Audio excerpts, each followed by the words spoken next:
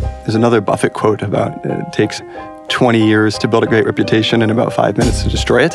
And that was a perfectly natural wake-up call to us about just what types of infrastructural investments we needed to make. Developers have become very important, and you appeal to them by just being super transparent and authentic and understanding their needs. You look at the internet and you say, oh, it's just so mature now. Look at these giant internet companies, are the most important businesses in the world. And yet again, we have 10x growth ahead of us. From GGV, this is Founder Real Talk, where we get real about the challenges that founders and startup executives face and how they've grown from tough experiences. I'm your host, Glenn Solomon, managing partner at GGV Capital. If you like what you hear, please rate and review us on the Apple Podcast app to help others find this podcast. Also, check out Founder Real Talk past episodes, including Stuart Butterfield from Slack, Nate Placharzik from Airbnb, Nicholas Fane from Zendesk, and Sarah Fryer from when she was CFO at Square. Without further ado, here's today's episode. On today's episode, we're joined by Will Gabrick, CFO at Stripe. Will leads Stripe's financial operations, including its economic strategy, business forecasting, FP&A, and all treasury duties. Prior to Stripe, Will was a partner at the very successful VC firm Thrive Capital, where he worked closely with internet businesses across all stages and geos. He's also worked as a software developer and founder himself. He holds degrees in math from Harvard and is a Yale-trained lawyer, so a very educated person. So really excited to have you, Will. Welcome to Founder Real Talk. Thank you so much for having me, Glenn. So maybe you could start, with a little bit of your background, and then we can talk about Stripe.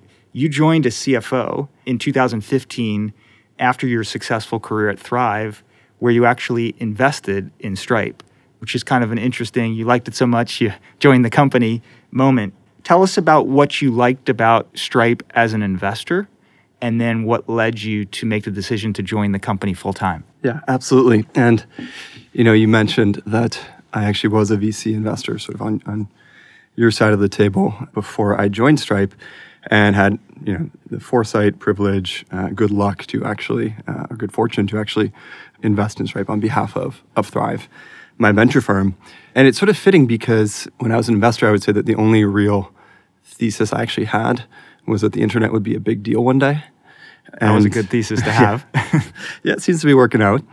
But the reason why it's an interesting one is that, I sort of both upped my investment in Stripe and sort of upped my conviction in that thesis by joining Stripe. Mm-hmm. First and foremost, Stripe is really a bet on the internet and sort of the secular movement of commerce from offline to online.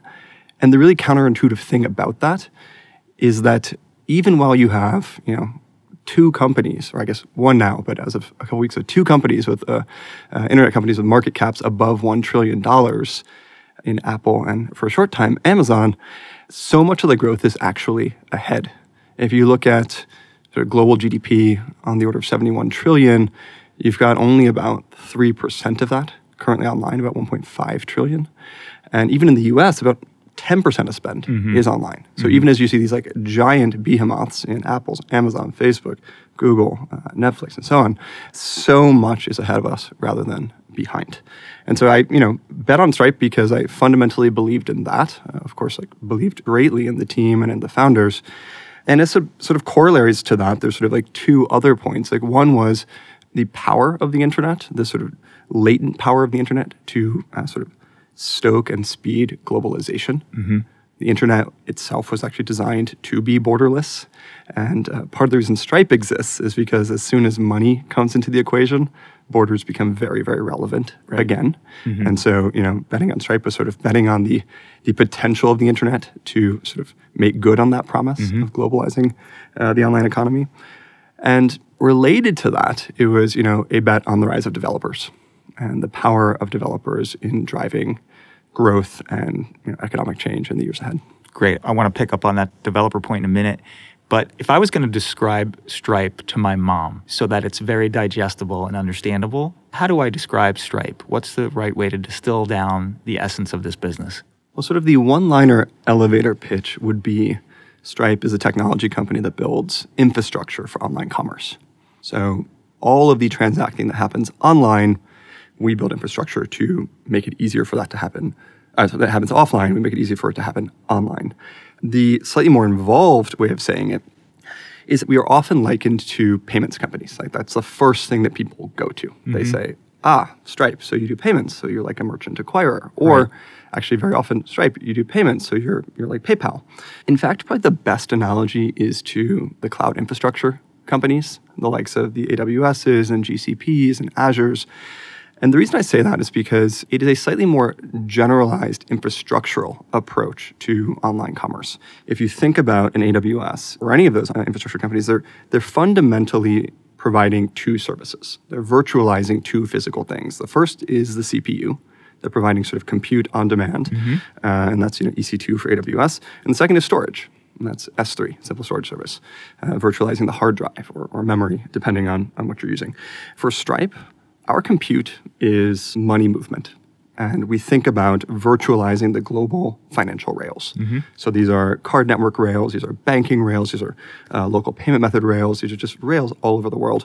And we think about sort of money computation as providing developers and technology companies with the ability to move money with arbitrary flexibility online. The second, storage, is really about the bank account. And how do you just store money online? How do you put money in the cloud? What does that look like? How do you do that if you are a retail company that just wants to store money in your Stripe balance? Or how do you do it if you're a platform that has thousands of sub-accounts of like if you're Shopify and you have stores built on your platform? How do you store money for all of them? So for us, it's that base layer of like virtualizing the banking rails and virtualizing money storage that sort of gives rise to everything else we do. The second dimension is then sort of the application layer. And there's sort of a tried and true history of companies starting the infrastructure layer and moving up into the application layer. You look at Microsoft with Windows and then moving up into the Office suite. You look at an Oracle starting with relational databases and then moving up into initially HRIS, but then also CRM and ERP and everything else. And so Stripe is starting down in this global payments and treasury network layer, the rails and the storage of money. And we're moving up into applications to run a marketplace, applications to bill your users, applications to incorporate your company, and so many others. Great. So I now get why you saw Stripe as a huge idea as an investor and why the idea of joining full-time was very compelling. I think the other thing that VCs often look at is who are the founders, and you alluded to the quality of the founding team here and the team that they were building. But can you talk a little bit about Patrick and John and why they're the right people to found and build this business? So I'd say really three things, and they were definitely a huge part of the equation for me. And by the way, for listeners, Patrick and John Collison, brothers, very young brothers, now well-renowned, who founded Stripe really young. Exactly, yeah. Really extraordinary people. And they're a huge part of the equation for me in joining Stripe, and I know the same is true for just about everyone who joins Stripe. I'd say it really comes down to three things with them. I mean, first and foremost, they're just brilliant. So extraordinary IQ, sort of extraordinary vision for what the future should look like. And a very expansive vision, one that sort of isn't circumscribed by any particular product, but by saying there's an entire surface area of frictions in global commerce, and we will just knock them down one after another for years. And over the 5 and 10 year horizon, we'll have a tremendous business, but over the 20 and 30 year horizon, it will be something truly different. That is really compelling and unique, even in Silicon Valley, to see people with that long-term a view. Yeah, I completely agree. So the first one is honestly just their intelligence and vision. Second, which is not always coupled with that first one, is the sort of EQ side. And they're just people of extraordinary interpersonal judgment and great presence and great empathy. And the third, which I think you see with most great entrepreneurs, is they just have a healthy amount of dissatisfaction and impatience with the status quo. There's an investor I talked to a few years ago who said, you're only as good as your next investment. That's more or less the attitude they bring to building Stripe. Like, we're only as good as the next version of the API we ship, and we ship like hundreds per year. We're only as good as the next product we put in front of our users. So that relentless pursuit of excellence is a big part of it then. Absolutely. That's cool. So you allude to APIs. Let's talk about the business model at Stripe. It's really unique, and at least from the outside looking in, it appears to be one of the big value drivers for the company. So again, in layman's terms, how does this model work? So it really depends on the user. If you are a user just getting started on Stripe, and a big part of our strategy is that we will be the right solution for you when you are 2 developers in a garage, and we'll continue to be the right solution for you when you are 2,000 people or 20,000 people and building sort of a global company and public and so on. So when you're very, very small, typically you just want to get up and running really, really quickly. And so we have just very simple pricing that is transactionally based. So each time you make money, we make a very, very small amount of money. Mm-hmm. And we try to sort of obscure a lot of the complexity of the global financial system and a lot of the underlying costs and really align incentives with our users. And that's actually a principle that sort of stands with any one of our segments. As you get larger, typically you start consuming even more of our products, and you typically want to unbundle your pricing and really understand exactly what you're getting for your core payments, mm-hmm. which is one of the services we provide, what you're getting for a lot of the compliance and onboarding infrastructure we're providing you, what you're paying for to mitigate fraud, what you're paying for to run your billing stack and everything like that. But we really try to maintain this principle of aligning incentives with the users and growing with them. You mentioned a second ago this notion of long-termism and how that's really unique in Silicon Valley. So we've definitely thought about that also from the shareholders we have in Stripe and from keeping our shareholder base very, very narrow and working with people that we trust and who will take that 20-year view of Stripe. And there's a Warren Buffett, or maybe it's Charlie Munger, but one of the other quote about, it's so important to have the right shareholder base. Mm-hmm. We sort of tweaked that, and we think a lot about having the right user base. And our fundamental constituent, our canonical constituent, is the software engineer, the developer. And that's sort of where we started. And as we work with larger companies, we work with many constituencies within those companies, the CFOs, heads of payments, CEOs, and so on. But with developers, they typically just want to get up and running really, really fast. They want you to be straight with them in terms of exactly what they're paying for, what it's costing them, and be transparent. And so we just try to bring all of that to our business model and how we monetize. Really interesting. So the developer is a very important customer for you, maybe the preeminent customer for Stripe. How have you guys had to build your business and tool your business to focus on the developer and make sure that the developer feels well served and has your focus where it needs to be? Well, there's a few things that developers really care a lot about. And the good news of working with developers is, it's both the good and bad of it, is that they're highly opinionated and very discerning. And they also typically are pretty open to sharing their views. And so by really working closely with them and understanding what they want, things as seemingly tactical as predictability, like really giving them notice as to when things are going to change, or even better, backwards compatibility, saying we will not break your integration, or things like an API that has the right abstractions so that, when you integrate in the US for cards, you can then launch payment methods in other countries that may have redirects or different authorization flows, without writing another line of code at all. Like these sorts of tactical, seemingly nuanced things go a really, really long way. Mm-hmm. And they also, want you to shoot them straight. There's developers have become a very important organizational constituent and sort of just part of the driving the economy over the past, several decades, but in particular over the past decade. And you can sort of see this when you look at the billboards and the bus stops with the pseudocode on them, and you can sort of imagine the corporate boardrooms of what do developers like? It's they like that font that kind of looks like a typewriter, so we should write our ad in that font and so on. It's not really how you appeal to them. Right. You appeal to them by just being super transparent and authentic and understanding their needs. And so we try to be very transparent with everything we do, and so far so good. So obviously you've done an amazing job as a company appealing to the developer, and that community has really grown. There's, from what I hear, very high NPS amongst developers for Stripe. Have you had any examples in the past where something didn't go quite as planned, or there was a bit of a revolt in the developer community, or at least part of the developer community, or some concern? And if so, how do you address those things up front so that they don't, become bigger issues down the road? Trying to think of a good example. Probably the best one would be now several years ago. This is back in 2015. We were just growing so fast that the load on our API was becoming harder and harder to manage.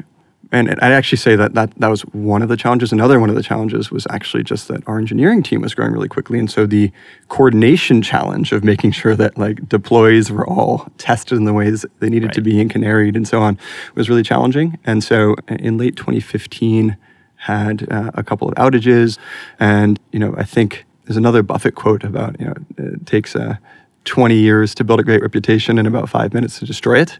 And I think, that was probably in a perfectly natural way, a wake-up call to us about just what types of infrastructural investments we needed to make to, accommodate the scale that was to come. So I think try to get ahead of it, something that we've now really differentiate on. Our SLAs at this point is 99.995% uptime, and we define uptime at the per request level. Wow. So it's not an elusive sort of like, if 80% of requests are working, we're up and running. It's like, no, 99.995% of requests must work. And do you let the world know that? We do. In fact, you go to status.stripe.com. We are, in a way that's painful from time to time, very transparent about even, a minute of downtime. So I've heard, transparency, alignment of business model, being sensitive to the needs of developers by, making sure you're backwards compatible. You've thought through the global implications of every release. These sound like really important efforts when you're trying to drive loyalty and ultimately value with developers. Yeah, absolutely. I mean, one other one I would say is that developers play an extraordinarily important role at Stripe. So if you look at our headcount, and you take sort of engineering plus data science plus product management, it's like over 50% of Stripe. And it's not only the sort of percentage composition that matters, it's actually the role they play in developing our products. And there's a sense in which our API is really developed and designed by engineers for engineers that has served us very well. That's really cool. So you guys actually have a lot of GGV portfolio companies as customers. There's probably more than this, but just to name a few, Didi and Grab, Slack, Wish, these are all, all great companies of ours that are also Stripe devotees. And you serve, as you alluded to earlier, the two developers in the garage, and that's, always been core to your go-to-market. But at the same time, as you alluded to earlier, you now got some very big companies that you're working with. How do you manage to do that? That can't be easy when, on the one hand, you've got startups, and on the other hand, you got really big companies that are working with you. What kind of challenges does that create? Yeah, as you alluded to, and this sort of brings me back to the analogy, to the AWSs or the GCPs or the Azures. We now serve over 1 million businesses globally, and that's a big number. Yeah, that's when you're taking a lot of platforms and aggregating them up into one. Yep. When in fact they may be themselves. Hundreds of thousands of sub-businesses on that platform that we also have terms of service with. And so it is a challenge to serve all of them. And it is distinctly part of our mission to do so, right? The mission is grow the GDP of the internet. And so it is a very macro mission.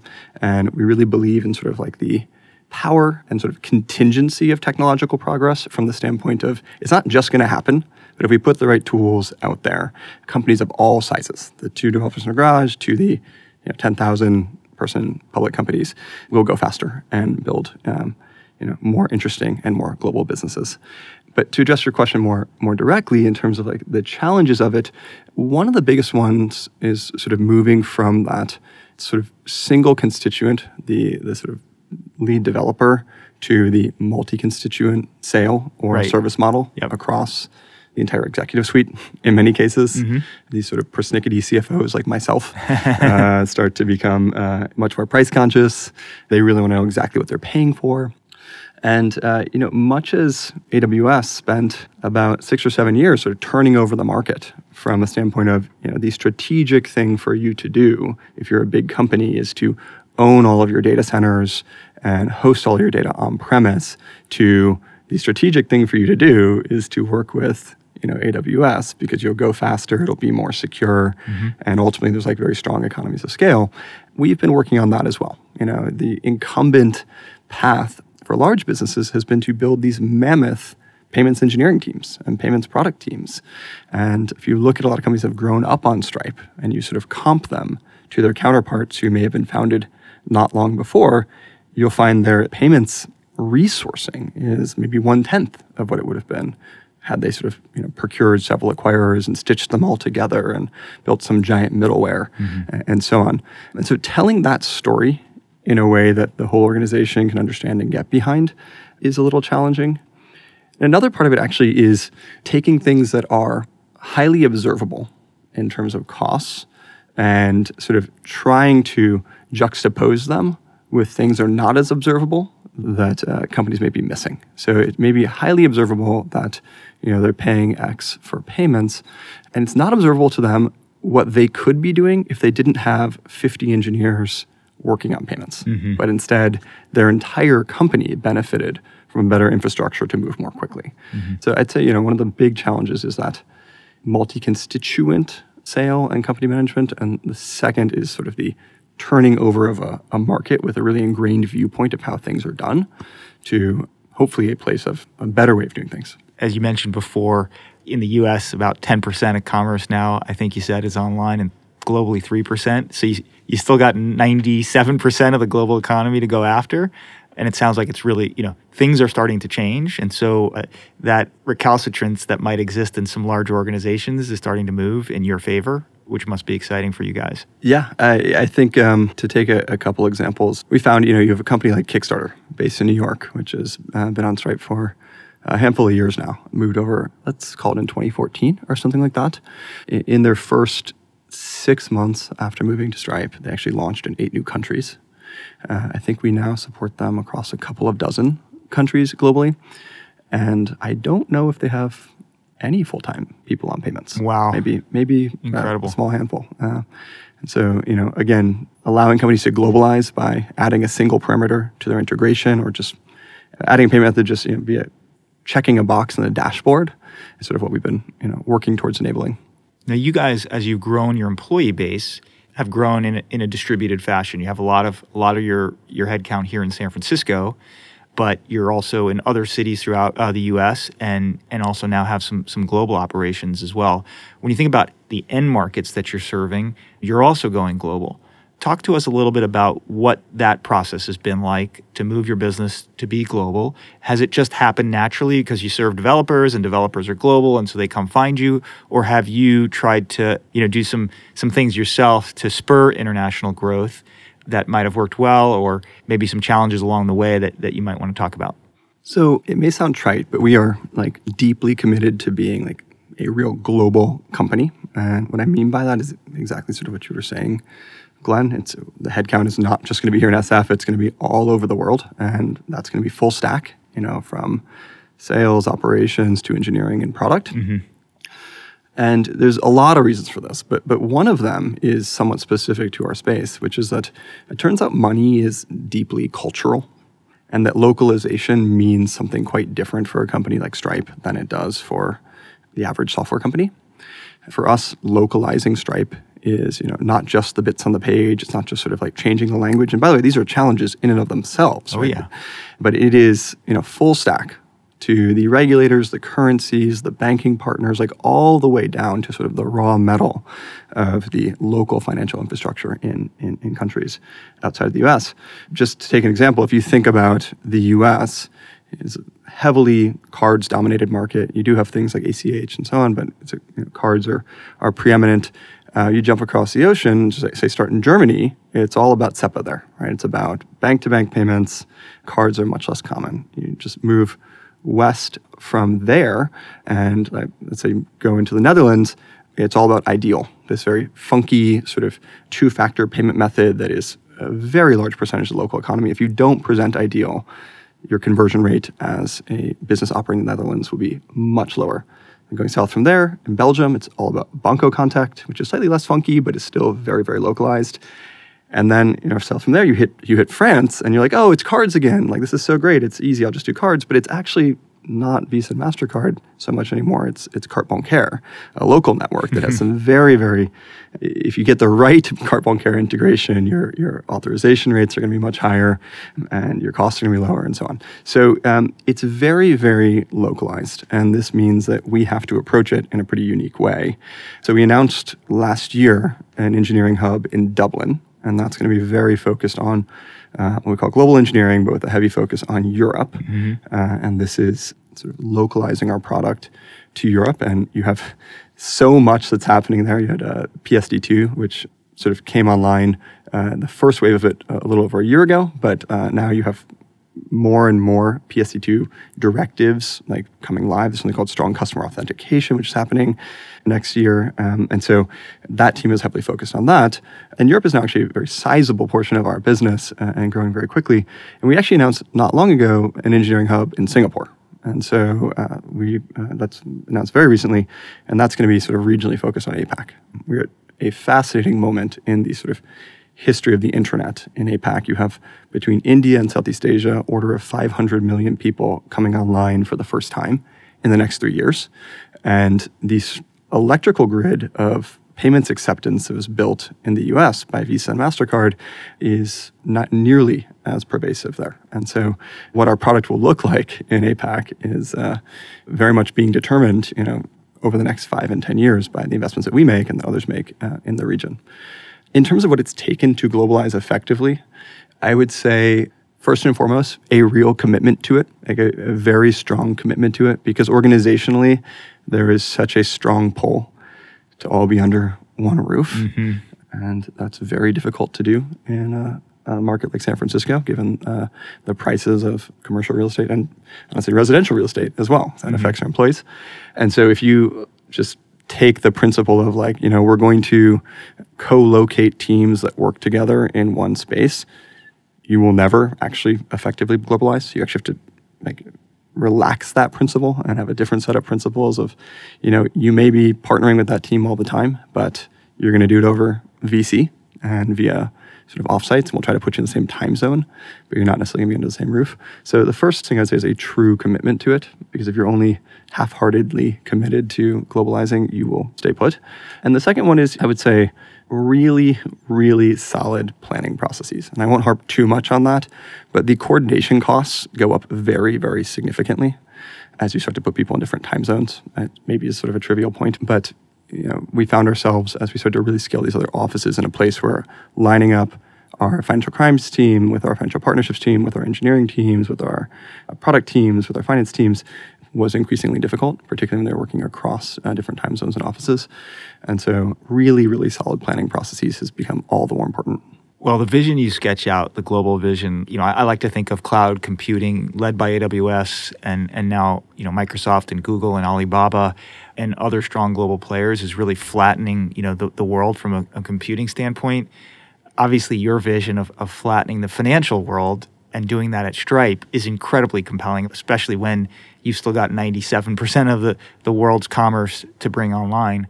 So I can understand why investors are so excited about Stripe. And you guys just recently announced a very large financing at a $20 billion valuation, which has got to put you in an incredibly elite company in terms of private companies that are valued at that sort of level.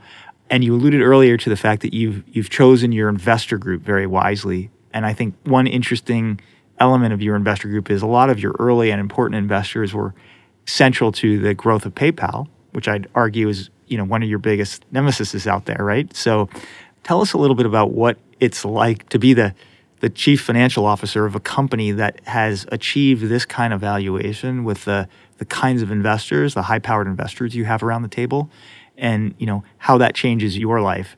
Well, I'd say first and foremost, it's a real privilege. We've had very supportive investors from the early days.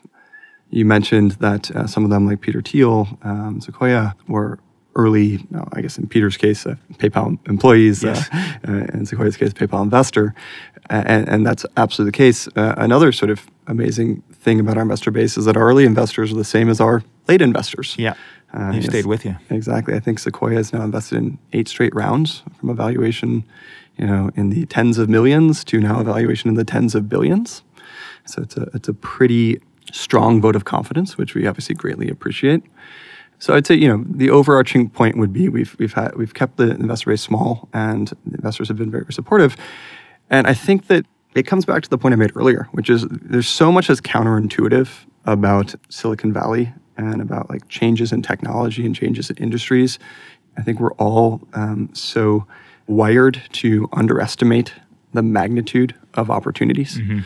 And so you look at the internet and you say, oh, it's just like, it's so mature now. Look at these giant internet companies, are the most important businesses in the world.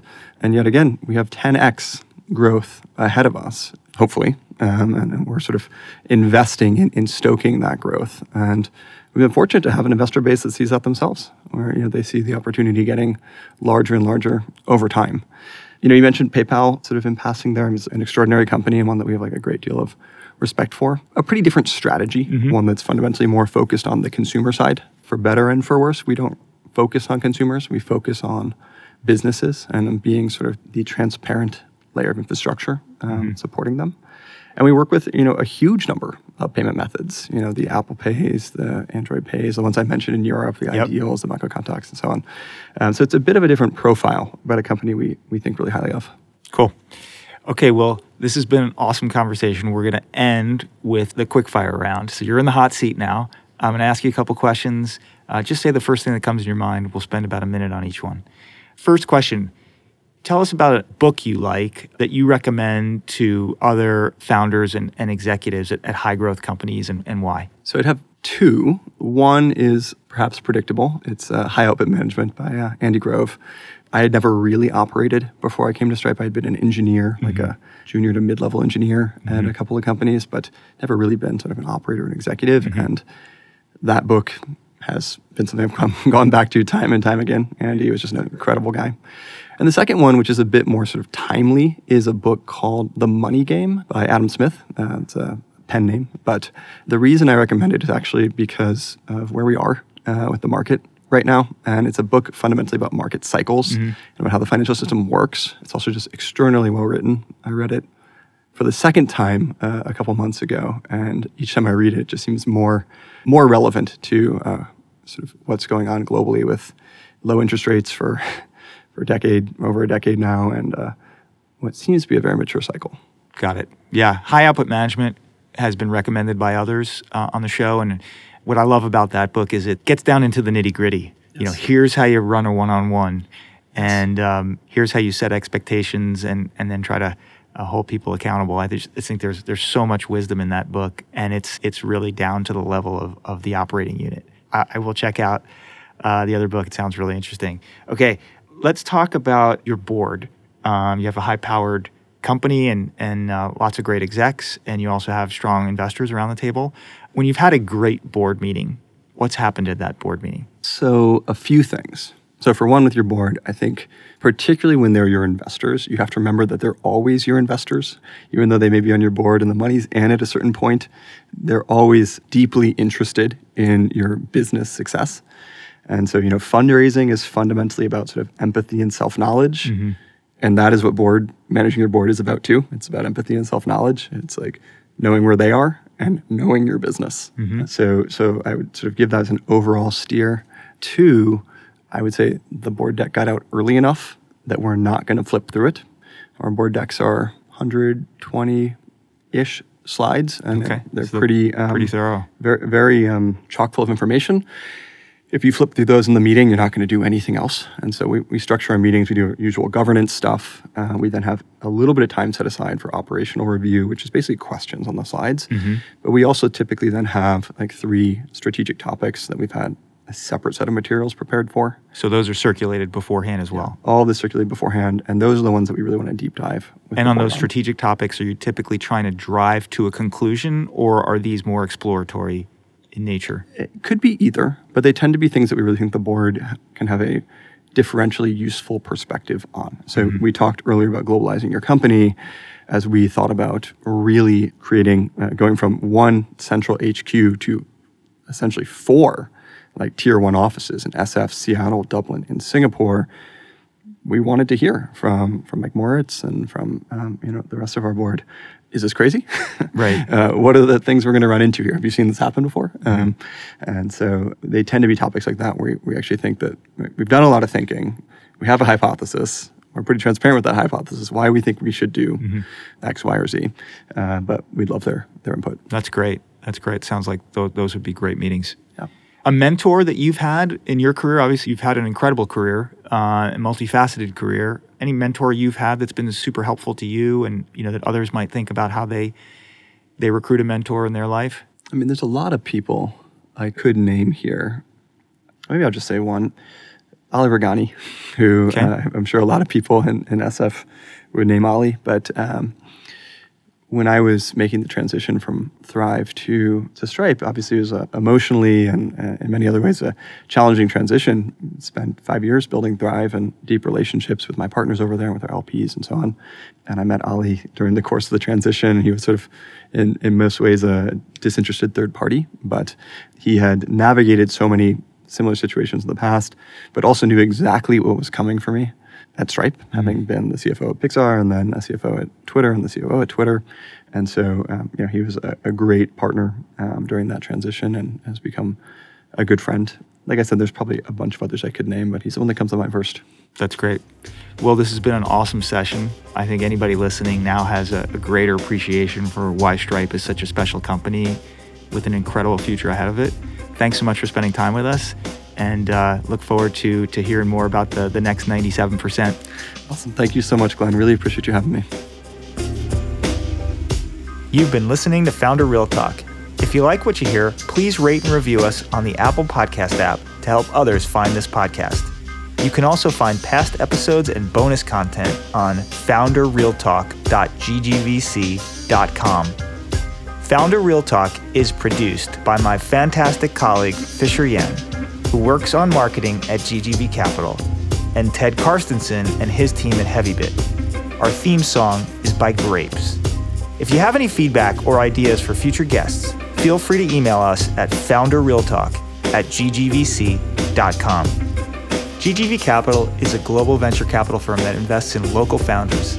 As a multi-stage, sector-focused firm, GGV focuses on seed to growth across consumer, social and internet, enterprise cloud, and frontier tech. The firm was founded in 2000 and manages $6.2 billion in capital across 13 funds. Past and present portfolio companies include the likes of Affirm, Airbnb, Alibaba, Didi, Grab, HelloBike, HashiCorp, Houzz, Keep, Namely, New, Opendoor, Peloton, Poshmark, Slack, Square, Wish, and many more. The firm has offices in Beijing, San Francisco, Shanghai, and Silicon Valley. Learn more at ggvc.com or follow us on Twitter at @ggvcapital or ggvcapital on WeChat. Thanks for listening.